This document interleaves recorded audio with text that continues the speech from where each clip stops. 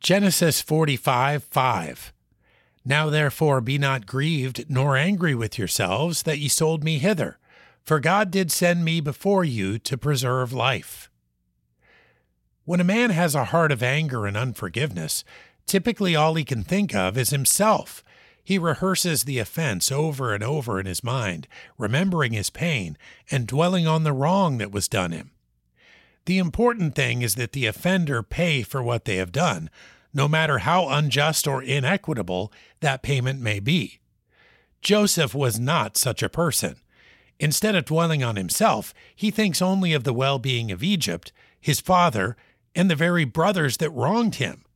What's even more astonishing is that he dismisses the offense even to the point of comforting his brothers by acknowledging God's plan to turn it around.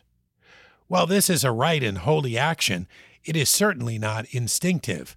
Our flesh automatically demands we defend and protect ourselves, laying all blame on others. This is why we must look to God for help in matters of forgiveness. His will is that we instead follow the example of Joseph, placing others before ourselves and seeing the big picture.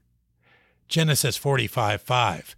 Now therefore be not grieved, nor angry with yourselves, that ye sold me hither, for God did send me before you to preserve life.